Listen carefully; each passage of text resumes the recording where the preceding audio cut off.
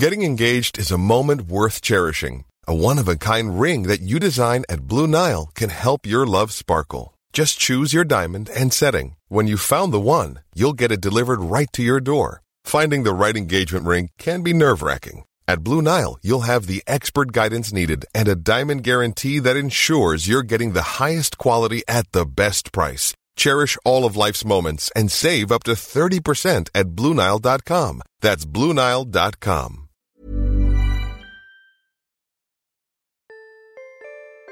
This is the Naked Genetics Podcast, taking a look inside your genes.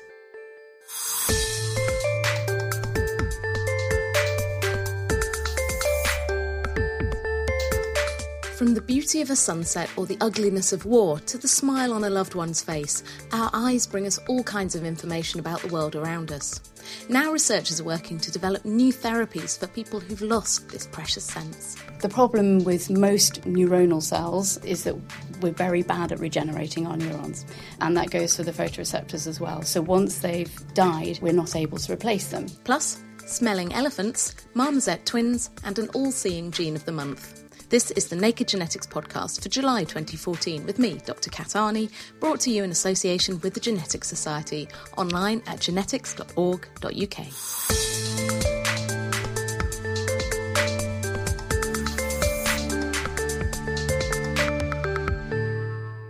Poets may claim our eyes are the windows to the soul, but to scientists they're an important way of sensing the world around us by detecting light, or seeing, as we usually call it. To find out more about how organisms, including humans, detect light through special cells called photoreceptors, I spoke to Rob Lucas, Professor of Neurobiology at Manchester University. There are lots of different mechanisms that organisms use to sense light, probably because it's going to be amongst the oldest sensory systems that organisms evolved. But if we concentrate on animals, and particularly on vertebrates, then there is a particular class of proteins called opsins that they use to detect light. And these are proteins that bind a derivative of vitamin A called retinaldehyde. And it's actually that retinaldehyde that absorbs the light.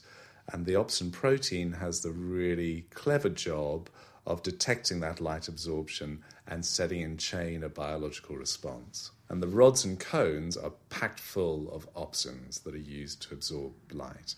And until about 10, 15 years ago, it was assumed that they were the only cells in the retina that contained opsin, and they were the only cells, therefore, that were capable of responding to light. And so that's still the major way in which mammals detect light. But we've been interested in this new sort of cell type in the retina that also contains opsins, and we only discovered them, about a decade ago, or something like that.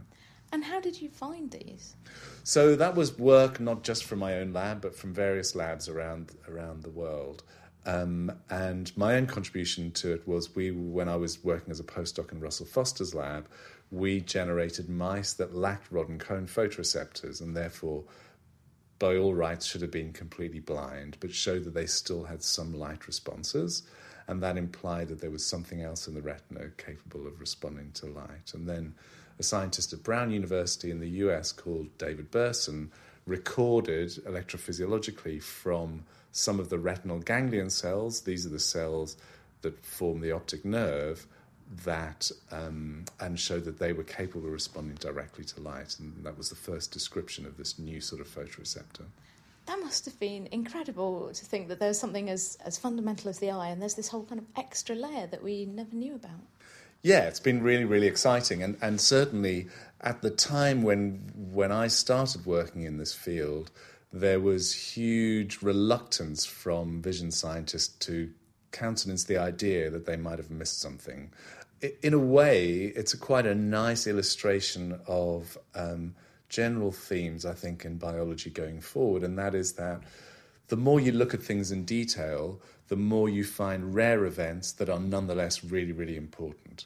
So this sort of photoreceptor in a human retina, there might be, about 1,000 of these photoreceptor cells compared to many millions of rods and cones. So if you were to just, as a first approximation, say, where does photoreception occur in a mammalian retina? The answer is in rods and cones.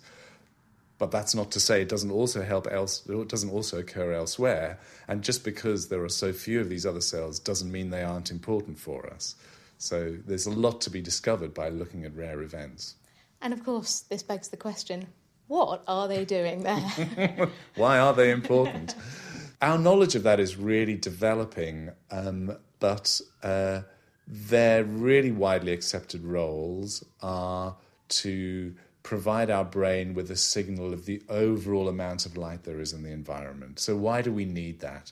The most obvious answer to that question is that we use it to adjust our physiology and behavior according to time of day. And so we use the output of these cells to synchronize our biological clocks to time of day. So when you fly to New York, it's light as detected by these new photoreceptors, which tells you that it's daytime when you're expecting it to be night, and therefore adjusts your clock. But also there are direct effects of light. So there are alerting effects of light, and these come probably mainly from these retinal ganglion cells. Waking you up, yeah. Yeah, waking you up, increasing your body temperature, changing hormone levels. From that to very simple reflex responses. So, for example, the pupil light reflex. Many people will be aware that when the light's bright, your pupil is small. Well, that's down to these ganglion cells as well. And what do we know about the way that these unusual photoreceptors are working? Do they have similar molecules in them to the rods and the cones? They also use opsins, but it's a particular sort of opsin, and it's an opsin called melanopsin. And it's called melanopsin because it was first discovered in the dermal melanophores, so these are the skin pigment cells of amphibia. And so it's involved in changing skin pigmentation in amphibia depending on light intensity. And it's this opsin, which is in those skin cells of toads and frogs, that is then also present in our eyes and we use to detect light. And how widely across the animal kingdom do you find these unusual opsins? And are they always used for these detecting general levels of light and then doing something in response? So it turns out that actually mammals are unusually boring in terms of the range of opsins that we have. So we have, in addition to our rod and cone opsins, we have melanopsin, and we use that as I've described. If you look outside mammals and other vertebrates, they have melanopsin, they have rod and cone opsin. They also have lots of other sorts of opsins that they use for exactly this purpose. And very commonly, those opsin will be found in places other than the eyes. So we talked about the amphibian skin, but also deep within the brain of many of these other animals, they have photoreceptors, which means that if you were to remove their eyes, for example, they would still synchronize biological clocks to local time, still adjust their behavior according to light-dark cycles. That's like some freaky third eye. Yeah, so the third eye, parietal eye, in lizards is obviously photoreceptive, but then they also have pineal glands, which we have a pineal, but it's not photosensitive. But in these other organisms, it is photosensitive. The more that you dig around in these guys, the more you find light sensitivity, to the extent that if you take, for example, a fish heart and put it in a culture dish, you can get it to respond to light. Why on earth are they so widespread then through evolution? One of the first pieces of advice I had when starting studying biology is never ask a why question, because we can never know the answer. But I'm gonna answer it anyway. And of course, it's complete speculation. The question of why they're so widespread, I guess the answer to that must be that this light information is valuable for lots of different parts of our bodies, right? So the fact that you have photoreceptors in the heart is because the sort of level of activity that you have in the day and night is different. And so it's useful for the heart to know what time of day it is. And if it can do that by having its own light measurement system, why wouldn't it? At least if you're a fish. At least if you're a fish. But even if you were a mammal, why is that not the case also for a mammal? So obviously there are lots of small mammals that light would penetrate their body just fine. And so you can break it down into the two sort of questions, related questions. Why is it valuable for a fish, let's say, and why isn't it valuable for a mammal? And I think we can say why it might be valuable for a fish. Why it's not valuable for a mammal is harder to answer, and the current best guess on that is that it's a reflection of our evolutionary history. So mammals, as far as one can tell, were nocturnal for tens of millions of years of our evolution. And when they're nocturnal, there's not much light around to be exposed to, and as a result, lots of these light-sensitive proteins are lost because they're not really... The light doesn't reach the heart of a nocturnal animal as much as it would for a diurnal animal, for example. And so lots of those photoreceptors were lost, and that's why we don't have them now, even though many mammalian species could, if they wanted to, have photoreceptors outside the eyes. That was Professor Rob Lucas from the University of Manchester.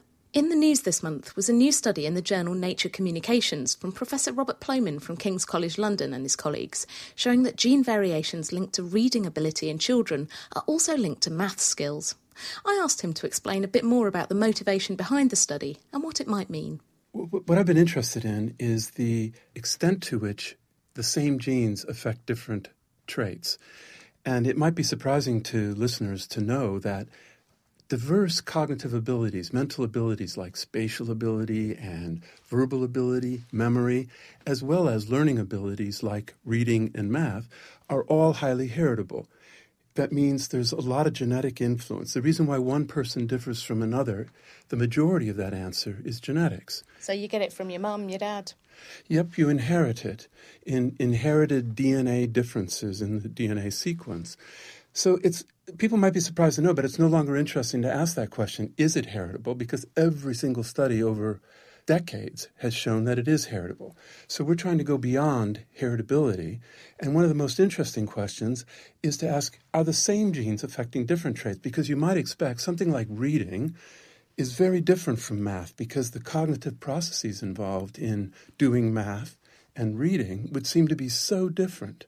So you would expect that although they're both heritable, different genes would affect the two skills. So you've got like a maths gene that means you can add, subtract, juggle numbers in your head, and a reading gene that means you can kind of focus and understand words. Yeah, except most definitely what's come out of the molecular genetic work on DNA is it isn't one gene. We're talking about hundreds or maybe thousands of genes of very small effect.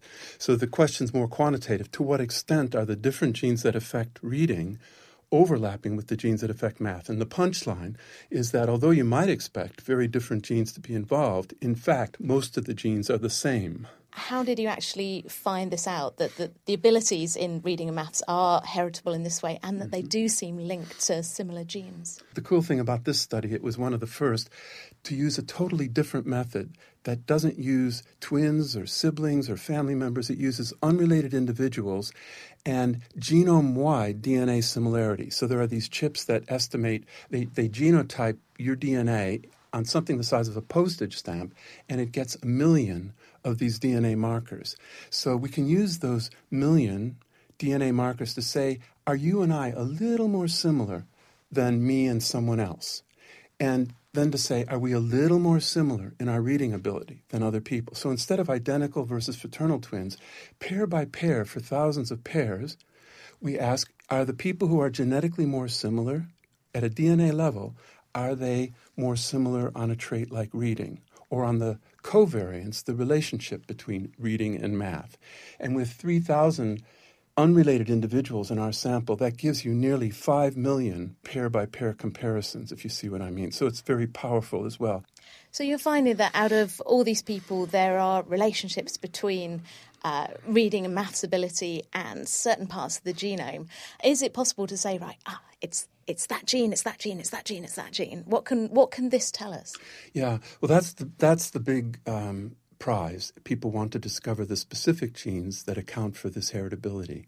The problem is throughout the life sciences, biomedical sciences, complex traits like these and common disorders, not rare single-gene disorders, they're influenced by many, many genes of small effect. And so throughout the life sciences, it's been a major disappointment that although many things are heritable, it's very, very difficult to find the specific genes involved because they each have such small effects. So, well, we're going to continue trying to find the genes. There's a lot that's still happening. For example, right now the big development is sequencing all 3 billion base pairs of DNA. So that's what people are doing now. That's the end of the story in terms of DNA sequence variation, because you've got all 3 billion base pairs, not 1 million DNA markers, but 3 billion sequences of DNA. So that's one direction that things are going. But I think just at the level we're at now, if there are any parents who still think children are a blob of clay that you just mold to be what you want them to be, tabula rasa, the blank slate, they might pay attention to these data and realize that kids, aren't just molded to be what you want them to be. And maybe as parents and teachers, we need to recognize that children differ even very early in life and maybe respect those differences to a greater extent. Professor Robert Plomin. And now it's time for a roundup of this month's genetics news. When you think about nature's champion sniffers, you probably think of dogs, whose noses are incredibly sensitive. But a new study published in the journal Genome Research shows that they may have competition. Researchers compared the number of olfactory receptor genes in 13 different mammalian species, these are the molecules in the nose that detect different odours, and discovered that African elephants had the largest number, clocking in at around 2,000. This is twice as many as dogs and 5 times more than humans. As part of the study, the scientists also discovered more than 10,000 olfactory receptor genes in total across all the species, but that each animal's repertoire was pretty much unique. Only 3 receptor genes were shared across all 13 species. This diversity has arisen thanks to hundreds of genes being copied and lost during evolution, and highlights the differences in the sense of smell across the different animals. An international research team has unveiled the complete genome sequence of the common marmoset, a small monkey found in South America, publishing their work in the journal Nature Genetics. It's the first genome from a so-called New World monkey, which is further away in evolutionary terms than primates such as gorillas, chimps and humans, helping to shed light on primate evolution and biology. One of the most interesting aspects of marmosets is that they tend to consistently give birth to twins, unlike humans and other primates. The scientists discovered that a gene called WFIKKN1 seems to be playing an important role in twinning and might help to explain multiple pregnancies in humans too. The team also discovered intriguing differences in growth hormone genes, which may explain their small body size, as well as a number of interesting microRNAs, small molecules that help to control gene activity. The researchers hope that the new genome sequence will open up new research avenues, particularly related to reproduction, which could shed light on human health and disease. And if you want to find out more about those studies, the references are on our website. That's thenakedscientist.com/genetics.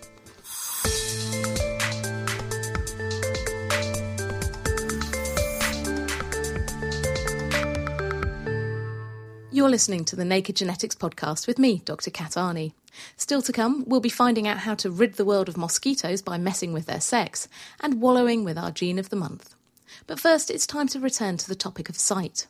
At University College London's Institute of Ophthalmology, Dr. Rachel Pearson and her team are developing ways to restore sight to the blind by replacing damaged photoreceptors in the eye.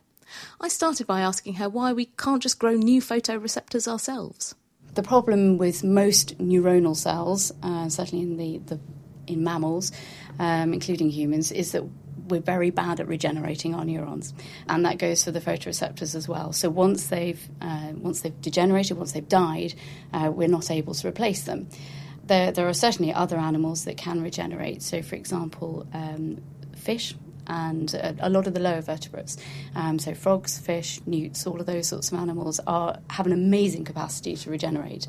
And in the case of the eye, you can ablate large areas of the eye and they will actually grow a new retina. You can poke them in the eye and it'll grow back. You can poke them in the eye and they'll get a new one.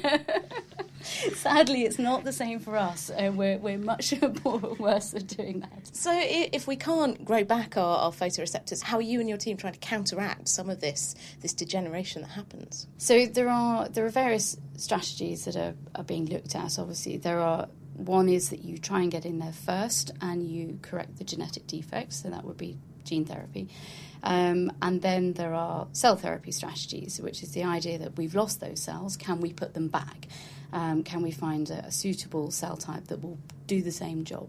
And then related to that is, could we actually try and persuade our own retina to regrow and repair itself? But coming back to the cell-based therapies, which is the area that I'm primarily working on at the moment, we're interested in trying to identify appropriate sources of donor cells that we can literally physically transplant back into the patient's eye. And then the hope is that those cells would then migrate to the right place. They turn into the right cell that we're interested in, the photoreceptor. But then they also need to do quite a few other things. They need to wire up, so they need to form new connections to those next cells in line. And they need to be able to detect light and pass those signals on. Where are you with this kind of research? What have you done so far? A lot of all of the work to date is still very much in the preclinical stages, when we're not at the clinical trial stage yet. But what we have managed to do is demonstrate that it's possible to take cells from one eye, and you essentially dissociate them. So you turn them into single cells. You're not putting a piece of tissue in. But you can take immature cells from a developing retina and you can dissociate them into a single cells and then transplant those into the back of the eye of a recipient animal. And that recipient has a retinal degeneration, so its photoreceptors are dying. And if you transplant those cells in, these cells manage to migrate into the degenerating retina. They can turn into the right cell type, into the photoreceptors, and they can also form new connections. And we've then been able to go on to show that those cells are able to function as a normal photoreceptor, so they are light sensitive, they detect light, and they turn this into an electrical signal, and this signal is then passed down both through the retina but then also all the way up to the brain. Sounds good. It sounds good. It is good. It's very encouraging. So that's where we've got on that side. One of the issues with it is that those cells that we identified as being really good at doing this come from a period in development that would make it very difficult for us to translate it into the human situation, because it comes during the equivalent in humans would be towards the end of the first trimester, second trimester. So this is fetal tissue that you need. So this would have then have been fetal tissue, which obviously has ethical and practical implications. So we wanted to then think about an alternative donor source. And so that's then led us onto stem cells themselves. And we're now trying to take embryonic stem cells and basically grow eyes in a dish. These are the stem cells from the very, very earliest time of development, sort of little ball of cells when they first start get going. How do you then turn them in a dish into these photoreceptor cells? That would be giving the secrets away. It's essentially what you're trying to do is recapitulate normal eye development. And we're very lucky working in the eye because it's a wonderful model and it's been studied for many, many years. So we actually know a lot about how the eye normally develops. We know a lot about the signalling pathways that turn a cell that could go and be an eye, or equally it could go with liver and kidney or anything else. We know what the signals are during embryonic development that say, actually, no, don't do that, go and be an eye, or go and be a cell within the eye. And so we're able to start to use these and introduce the same signalling pathways in the culture dish. So we're trying to stepwise turn this cell from being an undifferentiated embryonic stem cell into a cell that knows it's going to become a retinal cell, and then more specifically it knows it's going to become one of these photoreceptors that we have found to be really good for transplanting. And that's using embryonic stem cells, which is still, you require a source of embryos for them. Sure. Is there any interest in using the new kind of reprogrammed stem cells, the inducible pluripotent stem cells we hear so much about? Yeah. So there's interest in those. We're investigating them as well. We're very interested to understand their potential. They have the advantage that obviously you could take them from an autologous source, which means it's come from the patient themselves. So you remove the ethical issues associated with embryonic stem cells.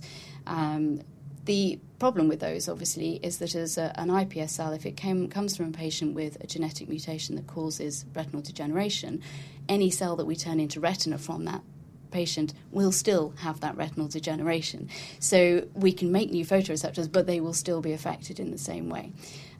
So we have to think about that when we're using iPS cells, and we may need to go and correct that genetic defect in vitro before we use those cells for cell transplantation. So it's not completely straightforward to use an iPS cell, but they're still very interesting sources. And I think at the moment the field is at a point where we still need to investigate both and look to see, the relative pros and cons of both of them. With the kind of the molecules, the pathways you're discovering that turn embryonic stem cells into photoreceptors, are there similar pathways that could be reactivated within the eye to make new photoreceptors grow in situ in the eyeball?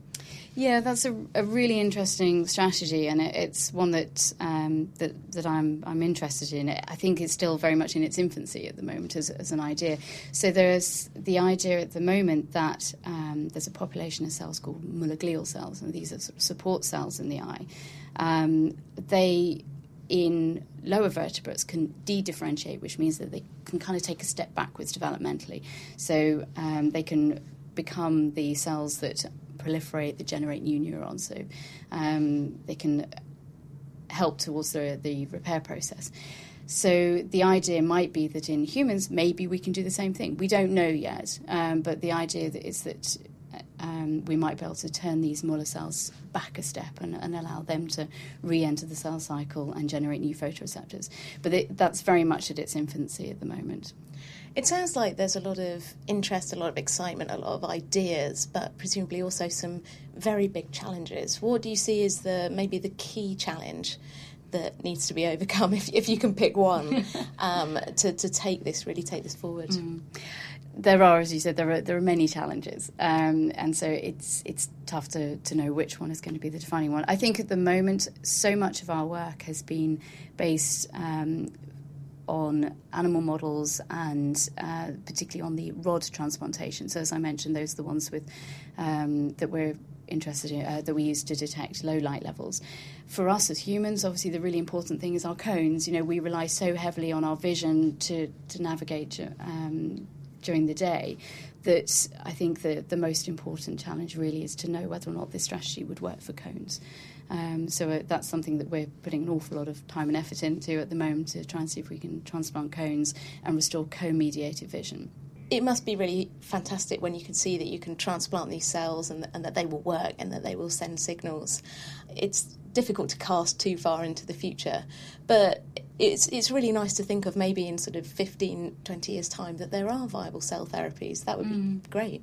It would be great. It would be absolutely amazing, and that's obviously what keeps all of us going, and we really do hope that this strategy will come to fruition. That was Dr. Rachel Pearson from UCL. And now it's time for our question of the month. Listener Lorne Henry says, I heard a talk by someone who's specialising in trying to rid the world of the malaria mosquito or of the disease, and I had an idea about it. If these mosquitoes could be made all one sex, then bingo. So could skewing the sex ratio get rid of mozzies? In fact, it's a great idea, and it's exactly what Dr. Nikolai Windbichler and his team at Imperial College London are trying to do. Well, the idea is if you progressively shift the sex ratio of a population towards males, and there are fewer and fewer females in the population, then the overall size of the population will decrease, up to a point where the population cannot sustain itself anymore and will actually crash. What did you do to try and skew this sex ratio? So we introduced into the mosquito a gene which essentially destroys the X chromosome. As you know, as in humans, so also in mosquitoes, there are two types of sperm produced by males: sperm that carry the Y chromosome and sperm that carry the X chromosome. The sperm that carry the Y chromosome produce sons, the sperm that carry the X chromosome produce daughters. So we found a way to specifically eliminate the sperm that carry the X chromosome, so that only the sperm that carry the Y chromosome would be functional and would make these males produce only sons. This is a very promising technology, but we're still many steps away to rolling this out. We have both technical hurdles to overcome still, but also have to make sure that all aspects of biosafety, safety, ethical concerns and regulatory concerns would be addressed before we go any further with this. The next step is to take these mosquitoes and test them at a larger scale. We have tested this technology in small population cages, but we have a facility in Italy where we have larger cages that are more field-like controlled environment, and there we want to test this technology to see how it performs. Thanks to listener Lorne Henry and Dr. Nikolai Windbichler, and there's a longer version of that interview on the Naked Scientist website. If you've got any questions about genes, DNA and genetics, just email them to me at genetics@thenakedscientist.com. And finally, it's time for our Gene of the Month, and in keeping with our theme of vision, it's PAX6. Known as PAX6 in humans and eyeless in fruit flies, but found in a wide range of different animals, including mammals, insects and fish. This gene is a master controller, telling a developing embryo exactly where to grow an eye. Impressively, the PAX6 gene from mice can be put into fruit flies and will direct them to grow fruit fly eyes. And, as might be expected, any faults in such an important gene lead to major problems with eye development, so researchers are studying the gene in detail to gain insights into why some children are born blind. That's all for now. I'll be back next month taking a look at the genetics of ageing. If you've got any questions or feedback, just email me, genetics@thenakedscientist.com. You can also get in touch through the main Naked Scientist Facebook page or tweet me @NakedGenetics. Every episode of the Naked Genetics podcast is on iTunes and available online at nakedscientist.com/genetics. The Naked Genetics podcast is brought to you in association with the Genetics Society, online at genetics.org.uk. I'll see you next month for another peek inside your genes.